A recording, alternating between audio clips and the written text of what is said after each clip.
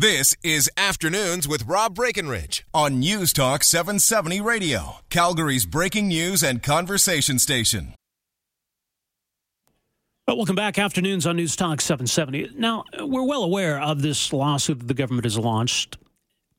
It's not strictly speaking against the power companies per se, but the government is going to court to try to declare this provision null and void. A provision that allows power companies to get out of these lengthy power purchase arrangements if changes to government policy make those arrangements more unprofitable.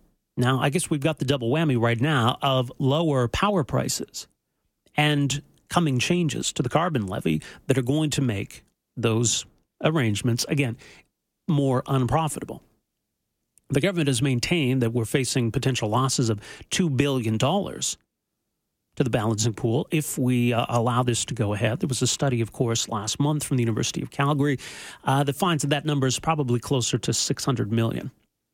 In the meantime, though, I think there's a lot of concern has been expressed about the potential impact of this lawsuit and what it's going to mean for investment in Alberta. And what about the balancing pool itself? The Alberta Party out with some new numbers today. That finds that the balancing pool itself may be facing bankruptcy by the end of the year. And that rather than pursue this lawsuit, the government needs to focus on resolving this problem. Joining us on the line is Alberta Party leader Greg Clark.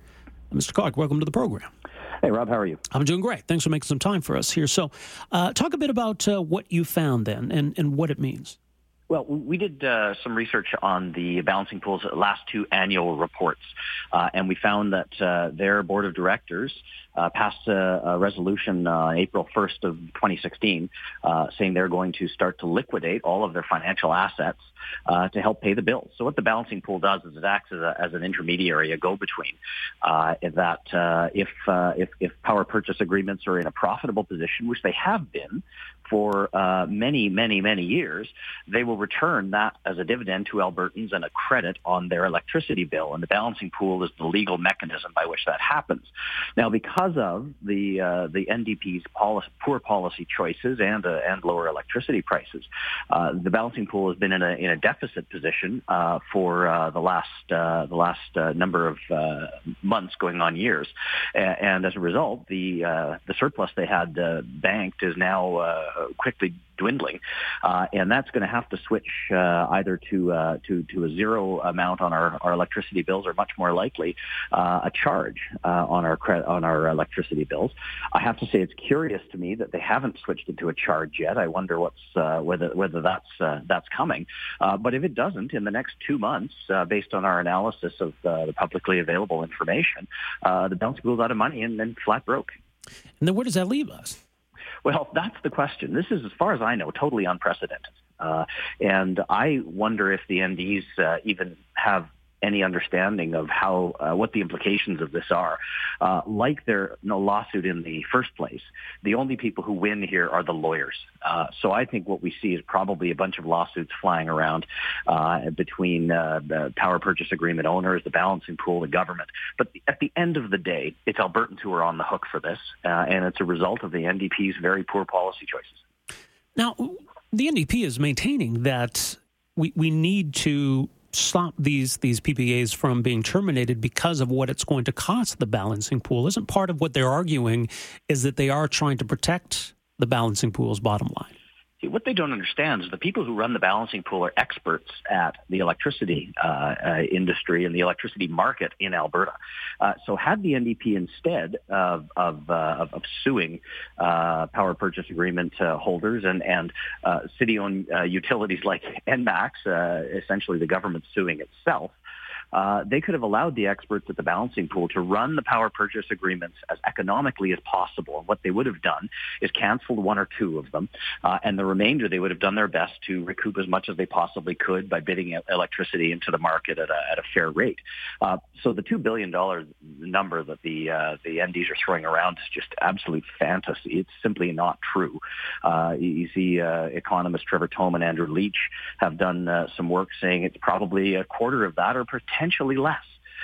So, they should have bit the bullet and allowed the Balancing Pool to run these power purchase agreements as economically as possible. It would have saved taxpayers a huge amount of money, but more than that, it would have maintained faith in Alberta's investment climate, because really what this has done is it's frozen a whole bunch of investment from investors in all sorts of areas who look at Alberta and go, well, wait a minute, is this some sort of banana republic? Can we trust that the government's not simply going to arbitrarily change the rules somewhere down the road? And the answer for a lot of investors is we can't trust that the NDP won't change the rules. That's probably the biggest impact that this has, and that has a massive impact on our economy and on investment in Alberta. Now, have any of these PPAs already been transferred back to the Balancing Pool? Well, again, our friends in the legal community are debating that right now. So there was a power purchase agreement for the Battle River 5 plant, which was returned by ENMAX, if I'm not mistaken. And the question is whether the Balancing Pool had accepted that. As I understand it, there's some discussion right now about whether or not, in fact, that is part of the lawsuit. The government arguing, no, they should not have actually accepted it, or they did not actually accept it. So that, I think, is the first step of this legal process. And then there's 5 more that have, based on the same provision in the contract, have been submitted to be returned.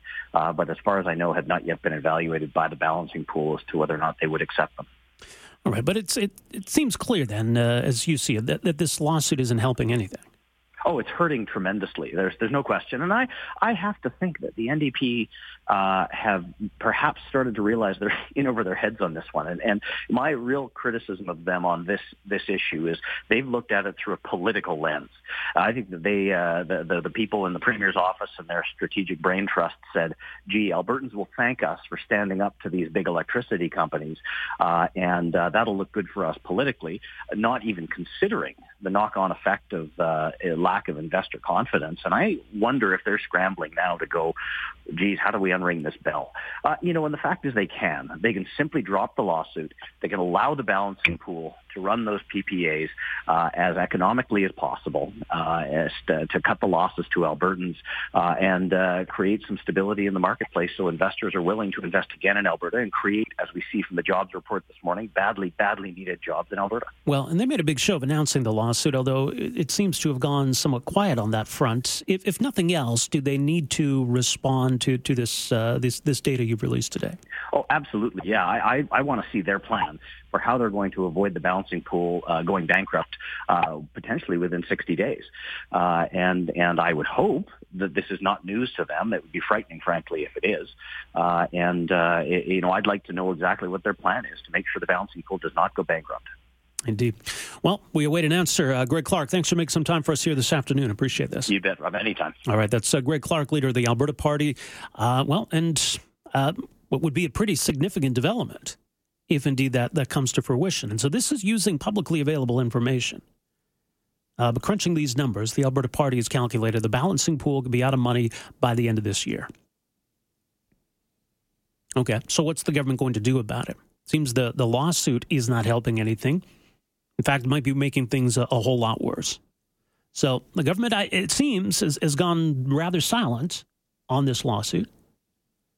I think the last we heard was Notley making reference to it during that rah-rah speech at the Unifor conference in Ottawa. But how are they going to address this? What are they going to do about it? I do think they need to respond. We'll see if they do. All right, still to come on the program. A bit later on today, we're going to get an update on the hearing today, the Canadian Judicial Council reviewing the future of Justice Robin Camp, and a very remorseful Justice Camp on the stand today, talking about the mistakes he made in that now infamous 2014 ruling in a sexual assault case, and what he's learned since then. But still, I think we lack an understanding of how he made those mistakes in the first place. And it raises some troubling questions, I think, about the judges that are on the bench. And I say judges plural. How well they understand the law. Or in particular, the law around sexual assault in this country. So we'll get an update on that later today. Christy Blatchford from the National Post set to join us. She's in town covering this hearing. When we come back, though, from the 1 o'clock news, we're going to talk about something that, as I say, very important to Canadians. our daily caffeine intake and how much coffee we drink as Canadians. It's pretty significant when you compare us to other countries. So then Charlebois from the University of Guelph is going to join us. We'll get into that coming up in a few minutes. Before we get to the 1 o'clock news, though, it is time now for Great Ideas, brought to you by Park to Go Value Valet. No need to search for an empty parking spot with door-to-door drop-and-go valet service. Reserve and save at parktogo.ca. Afternoons with Rob Breckenridge, starting at 12:30 on News Talk 770 Calgary.